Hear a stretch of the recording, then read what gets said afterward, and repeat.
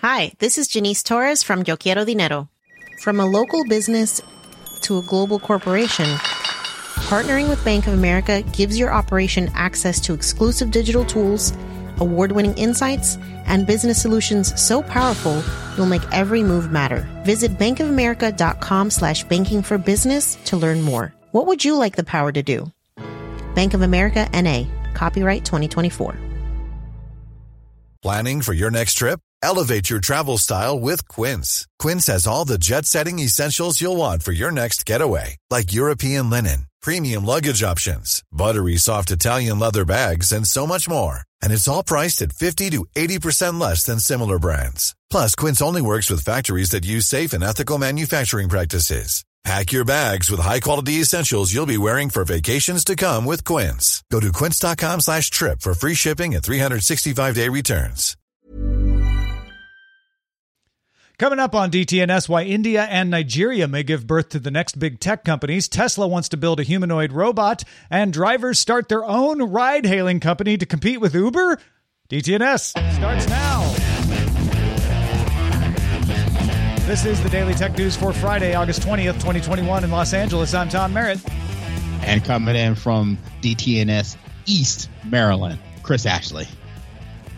And I'm the show's producer, Roger Chang. Sarah Lane and Len Peralta have the day off, but we were just spending a good time on Good Day Internet talking barbecue with Chris Ashley. If you want to get that conversation and some tips to go with it, become a member, patreon.com/DTNS, where you can join our top patrons like Jeffrey Zilks, Tony Glass, and Philip Less. Let's start with a few tech things you should know.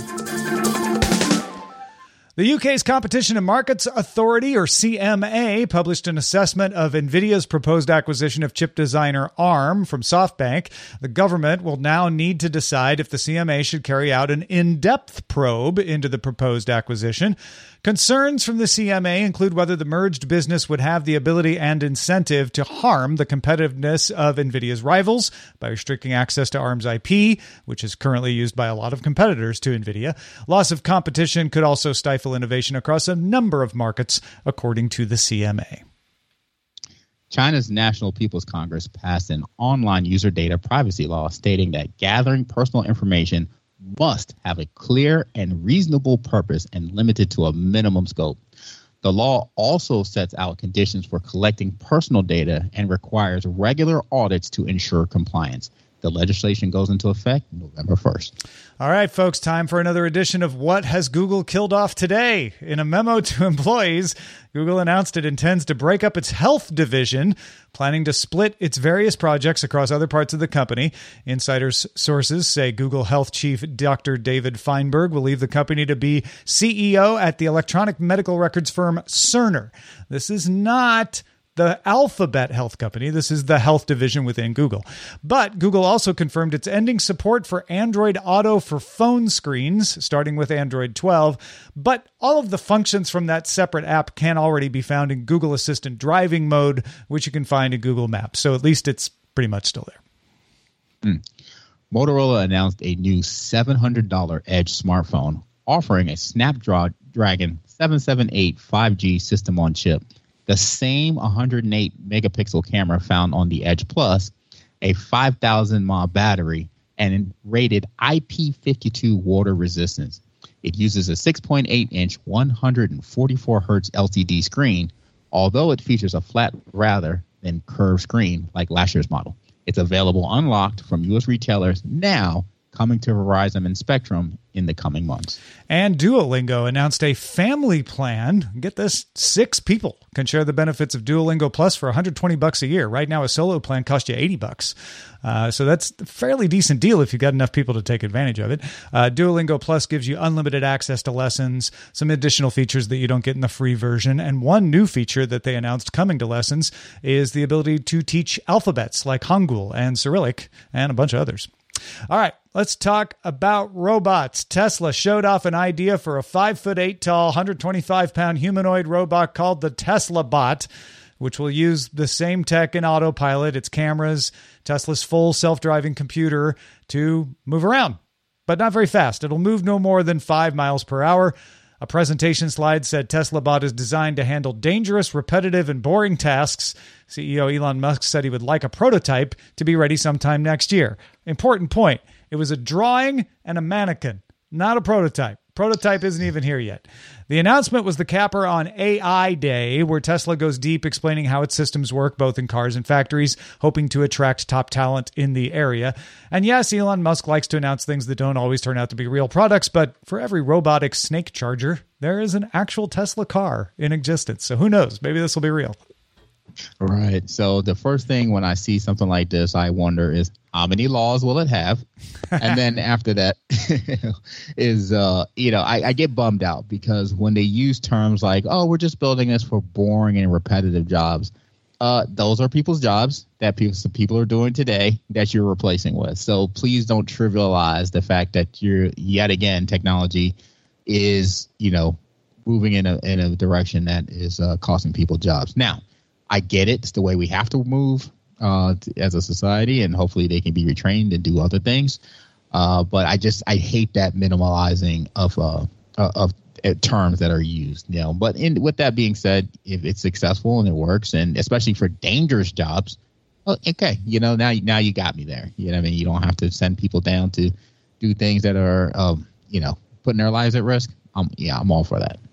Yeah, I tend to be an optimist on this stuff because I think people overestimate just how money grubbing most companies will be. And I always point, I think I used this example earlier this week already, but I always point to computers came in, eliminated the need for the humans that were originally called computers, and those people became administrative assistants and project managers. And there were things that you couldn't afford to pay people to do that suddenly you could pay them to do because you were saving money because the computer came in. And I think that happens a lot with robots. I think that's going to happen a lot, where a company will not just cash out the savings and replace everybody with robots, but realize like, oh, humans are really good at this, but we couldn't afford good customer service in the past. Now we can. Right. We can actually have a human talk to you. Like I think stuff like that might happen. So I'm fairly optimistic. But that said, I take your warning of like, but that's not going to be 100% true all the time. So we need to pay attention to it. Yeah, and I'm always happy to be more optimistic than anything else. Yeah. Meanwhile, before we move off this, what do you give the chances that we ever see a Tesla bot? So, you know what? On a scale of snake robot charger to Hyperloop to Tesla Model S, where do you put it? I'm gonna give it 50% chance. You're putting it in the Hyperloop category. I'm putting it in the Hyperloop. All right. Yeah, for sure. Yeah, what about you? I was probably going to say Hyperloop too, but I'll just go full on Model S. We'll see them. All right, it'll take 10 years, just like the Model S did. It'll take a lot longer, but we'll get them. I don't know. All right, so Microsoft announced the first Office 365 pricing increase since the service launched in 2011. Starting March 1st, 2022, Microsoft 365 Business Basic goes up $1 to $6 per user per month. Most other plans are increasing $2 to $3 a month, with the Microsoft 365 E3 tier that includes a version of Windows increasing $4 a month to $36. These increases only affect commercial subscriptions. Consumer and education prices are staying the same. But if you're a commercial service, you might be interested to know that the Document Foundation released LibreOffice 7.2, adding support for Apple Silicon, improved compatibility with Microsoft Office file formats, and better handling of large files and images. In the released announcement, the Document Foundation also urged the increased number of enterprises using the free volunteer maintained version of LibreOffice to switch to LibreOffice enterprise versions from partners. I always chuckle when I hear we've got more organizations that are using our software. It's like, come on. Yes, you do have more, but Earth is using Office for the most part. Earth business. You know what I mean?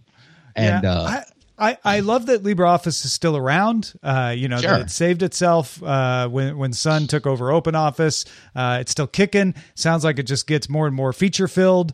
And I do think it's interesting. They're like, hey, Could you use the enterprise version if you're an enterprise? Because otherwise we may not be able to continue to maintain this. Because you're right, everybody just uses Office. And one of the reasons is they haven't raised prices on this 365 in 11 years. I mean, by the time this price increase goes into effect, they're telling you it's a price increase, but it's not happening until next March. I mean, that's right. Not bad. Well, that, and if you're already in Office 365, are you going to purchase an Office 365 plan and then purchase LibreOffice Enterprise?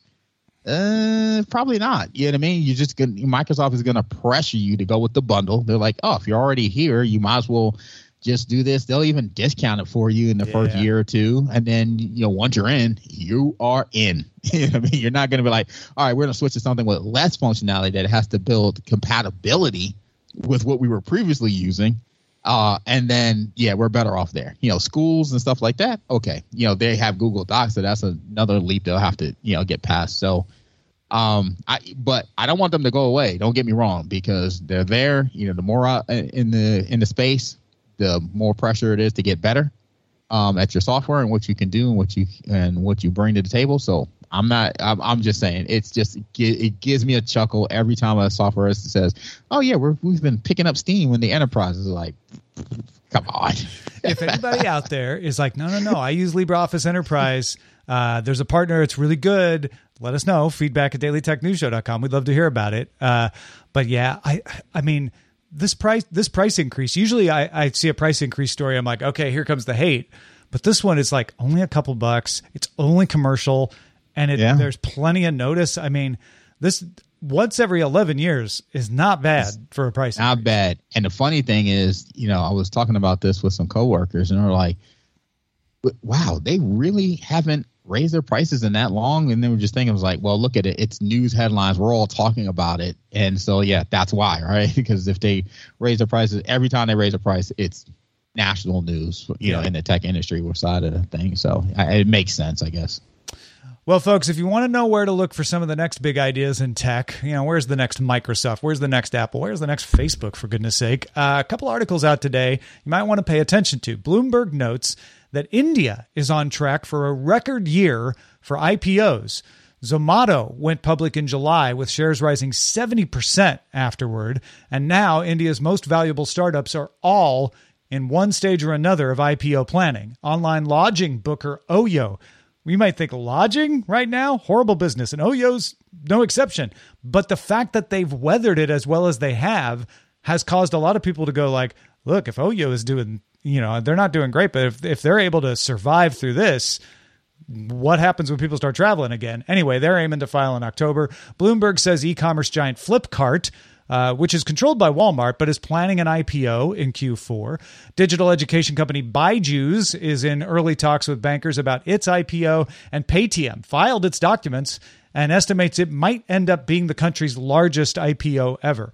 Ride-hailing service Ola and fintech startup Pine Labs are also reporting that they might consider IPOs, and payments company PhonePe, also owned by Walmart, is considering shifting its incorporation from Singapore back to India to get some of this local investor attention that's going on. Some of the boom is thanks to China, too. Aventus Capital Executive Director Pankaj Naik told Bloomberg, India may not be as attractive as China in the broader economic sense, but it's looking like a safer bet because of all the tech crackdowns and uncertainty that's going on in China. Now, that's just India. If you're into fintech, you need to look at Nigeria. The Financial Times notes that fintech companies in Nigeria have brought in $1 billion in venture capital in the last 2 years.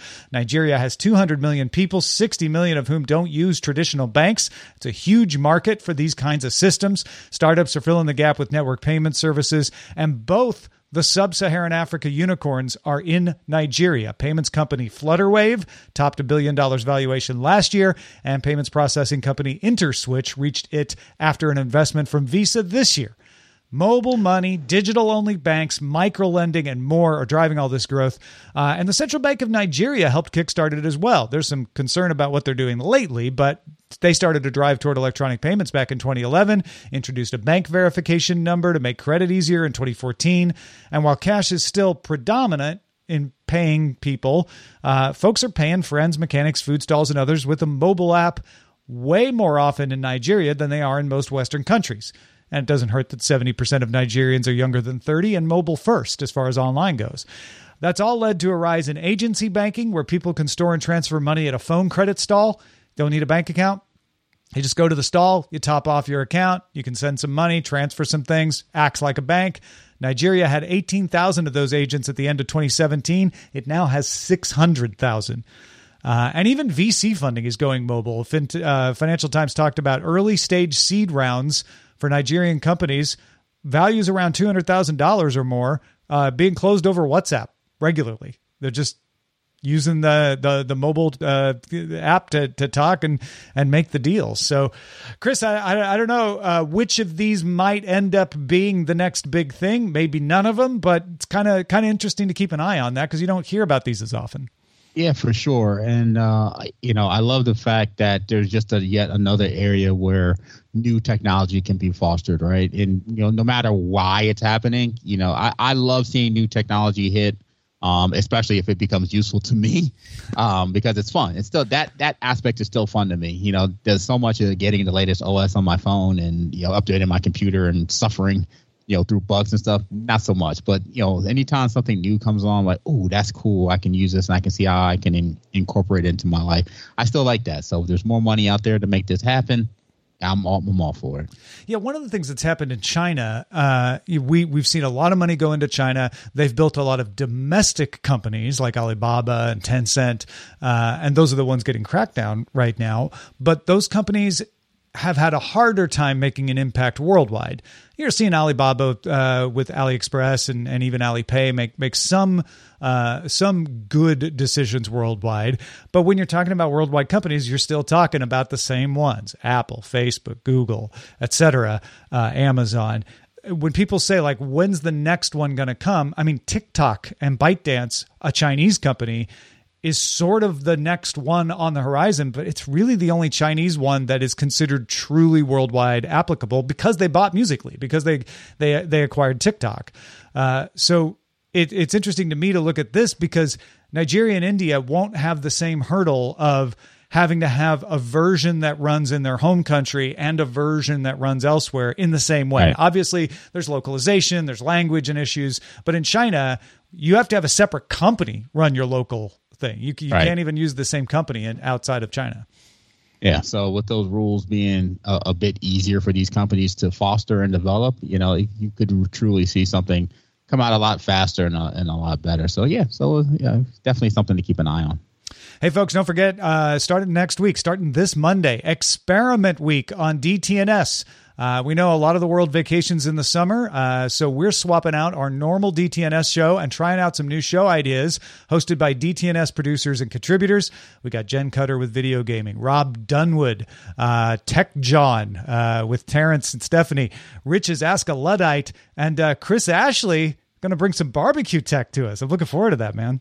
It's good. It was a lot of fun to record. We did a little early, but I really think that people are going to enjoy some of this barbecue talk and some of the tech that I use. The tech of the barbecue itself, of the smokers, and as well as some of the tech that we use to make it better. So it all starts next week, Monday, August 23rd, with the Tech John with Rob Dunwood. And on Friday, you get barbecue tech with Chris and Rod, and it finishes up with Jen and the video gaming show on Saturday. And you don't have to do anything. If you're listening to this, it's going to show up the same place you found this in all the DTNS feeds. So check it out right here. I'm Sandra, and I'm just the professional your small business was looking for. But you didn't hire me because you didn't use LinkedIn Jobs. LinkedIn has professionals you can't find anywhere else, including those who aren't actively looking for a new job, but might be open to the perfect role, like me.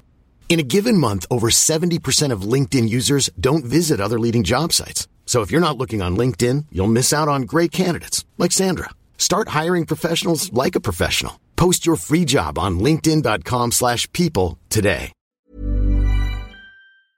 My business used to be weighed down by the complexities of in-person payments. Then, Stripe Tap to Pay on iPhone came along and changed everything.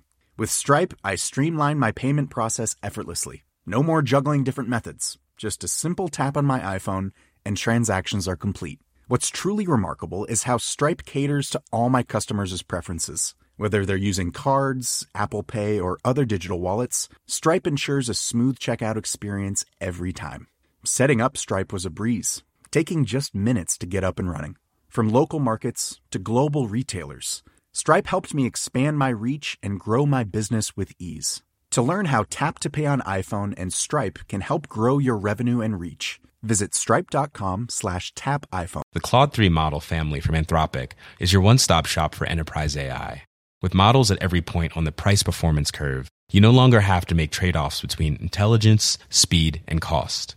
Claude 3 Opus sets new industry benchmarks for intelligence. Sonnet strikes the perfect balance between skills and speed. And Haiku is the fastest and lowest cost model in the market, perfectly designed for high-volume, high-speed use cases. Join the thousands of enterprises who trust Anthropic to keep them at the frontier. Visit anthropic.com/Claude today. One of the big criticisms of ride-hailing is that it exploits drivers, keeping their earnings just high enough to keep them driving, but without all the benefits of a full-time job, low pay and low benefits. Not an attractive situation, but for a lot of folks, it's better than nothing. The Ubers and Lyfts of the world argue that, hey, it's just economics. But what would happen if the drivers ran the company? Would they get more pay? Would they get better benefits? Well, the Drivers Cooperative is putting that idea to the test. Protocol has an in-depth look at the effort. It's using crowd investment platform WeFunder to raise $1,070,000 to start a driver-run ride-hailing business. Not even start, they're already underway. They just want to build out their app, build out their service better. It's close enough to its goal that by the time you hear me say this, it may have already funded. And a quick note about WeFunder. This is not Kickstarter where you get a sticker and, maybe a book or something. WeFunder returns your investment. It's actually a contract. So for Drivers Cooperative, it will split up 2.5% of the revenue each quarter to divide amongst its WeFunder's investors until each investor has made 250% of their original investment. Drivers Cooperative is positioning itself as a platform that does right by drivers, but also, they say, they think they can deliver cheaper fares. They pay drivers $1.64 per mile, which is above the $1.26 minimum that New York City sets. The platform takes 15% from the fare to operate. So how do they keep the fares lower? Well, Uber takes 21.5% by comparison. And it's co-op. So the drivers are also the owners of the company. Each driver gets a voting share in the company, one voting share. Drivers also get points for completing rides, recruiting drivers and passengers, and attending co-op meetings and a few other things. And those points are used to determine how profits are split up amongst the drivers. Some of it goes to the WeFunders, but the rest of it gets split up amongst the drivers. The co-op was founded by black car driver Ken Lewis, originally from Grenada, Alyssa Orlando, former operations manager for Uber in East Africa, and union organizer Eric Foreman. The Drivers Cooperative does not consider its driver owners employees, though. They're still contractors, but also owners. And it doesn't provide health insurance, which is one of the big things that even some of the bigger ones like Uber have started to do. But it says it wants to. It needs to get more riders first. It wants to do insurance. It just can't do it yet. The app launched in May, has 40,000 registered users and 3,400 drivers. I love everything about this idea. I would love to see this be successful so that other industries can follow this model. I really would like to see our businesses in this country and in every other country really start being more owned by the people that actually do the work, as opposed to some CEO who's just, sitting on the board of another CEO company, and then they're just helping each other out, with these golden parachutes and this other nonsense. I think they have a important opportunity, and if they were to spend any money anywhere, it would be in the marketing, not so much of the company, but of the idea behind the company, because there is a huge sentiment where people are just really sick of these big corporations and all they take. So if you can ride that wave and really get people to understand, like, folks, support a company that is owned by the people. And I think if they could make that, get a good message out of that, I think they could see some real success. Yeah, it's one of the things they want to use that 1,070,000 from WeFunder for is that kind of marketing. I think that is important. I think, I don't know, I'd feel nicer riding in a car if I'm like, hey, I know this driver is going to get their just desserts. They're an owner in the company. They're not being exploited. However, this company still has to deal with all the things the others deal with, which is like, do they do background checks? They're not doing insurance yet, right? They're like, we can't do it yet. Should they be required to anyway? That's what you're saying to other companies. I mean, I think their approach is good. Their approach is, we just want to compete. We don't want to drive Uber and Lyft out of business. We're not saying they're evil. We just want to compete. They think if they get 3% of New York City, that they'll survive. And my guess is if they can get to 3%, they'll probably get past that. And then start to operate in other areas. I think they could become a player. I think they could become a competitor, and they could push your Ubers and Lyfts into being a more high-end service, a more like black car limo type service, while drivers co-ops could take over the true ride sharing. We call it, or at the very least, but, push those companies to do better by their employees. That too, yeah. You know what I mean? Mm-hmm. And I think honestly, I get why they don't have the insurance right now, but that should be a priority for them, because if they can then have the insurance, then it's easier to attract even more drivers. You'll get people I'd rather drive for them and even more work for myself and actually own something than, just drive for one of these other guys. And so that should be a priority for them, is to get that insurance going and get their people taken care of. Yeah, and I think that's a real good point about one of the benefits. And I think the founder even said that one of the benefits is, like, if we get Uber to give their drivers more of a stake in Uber, we'd consider it a win. A success. Yeah, huge win. Yeah. Well, tell us about this Epic Google thing that we heard about. Yeah, so just real quick. Newly unredacted documents from the Epic Google lawsuit show that in 2019, Google ran a Premier Device program which offered Android OEMs a greater 12% of search revenue instead of the standard 8% if they agreed not to pre-install third-party app stores. Some OEMs like LG and Motorola also received an additional 3 to 6% of money spent in the Play Store as part of the program. These agreements include a provision that restricted companies from making public statements about the program. Epic claims the Premier Device program was not publicly known, and Epic only found out about it during discovery for trial. Epic claims BBK, which makes Oppo, Vivo, and OnePlus phones, designated 70% of its new devices as Premier. Sony reached 50% and Xiaomi 40%.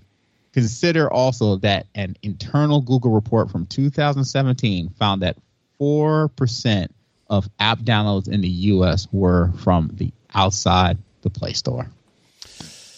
All right, let's finish up with some Lego Japan news. Legoland Japan and Toyota Gazoo Racing have built a life-size model of the Toyota Supra GR sports car from, wait for it, 477,303 Lego bricks. The Lego model took 3,000 development hours, an additional 2,400 building hours for a total of 5,400 hours to make. It weighs in at 1,885 kilograms, which is more than the actual car weighs. The wheel, driver's seat, gauge cluster, and badging all come from an actual Supra.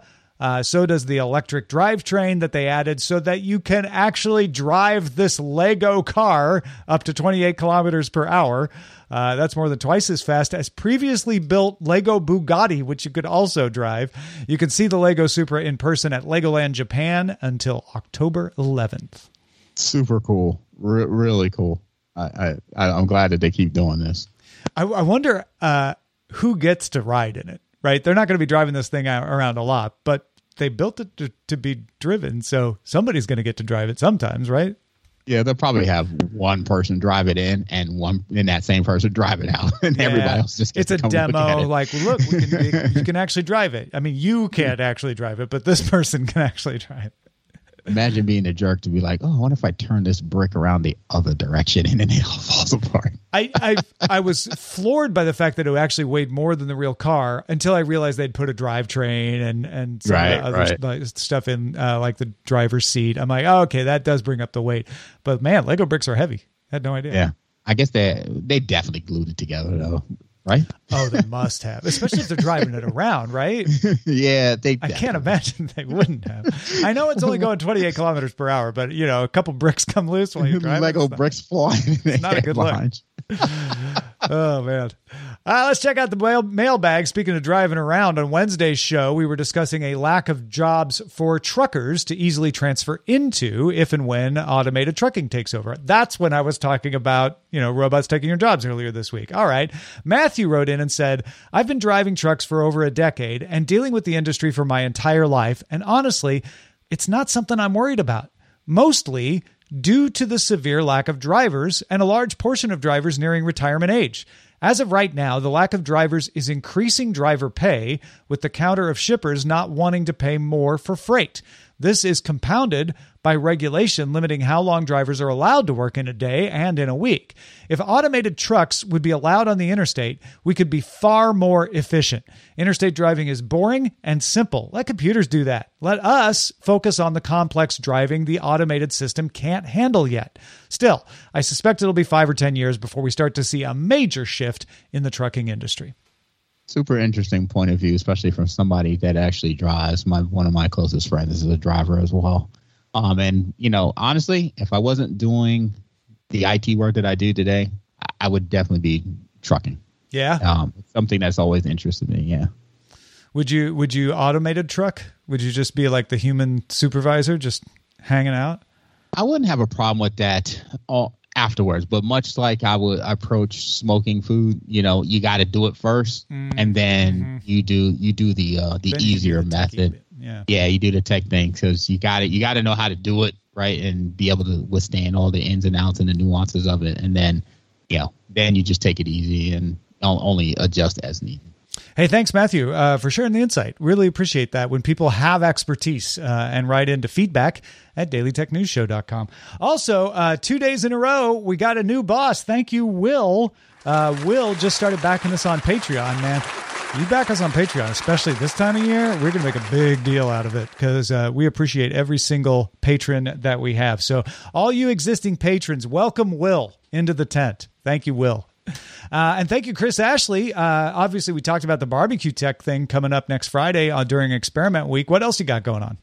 Oh, you can always check me out on SMR Podcast. Check us out over at smrpodcast.com. Me, Rob Dunwood, Rod Simmons, 3 homies, talking tech and other social issues that we may come across that affects us. It's a fun show. You feel like you're one of our pals. And, man, I just rarely find anybody that listens to the show and doesn't enjoy the conversation. So come on, hang out with us.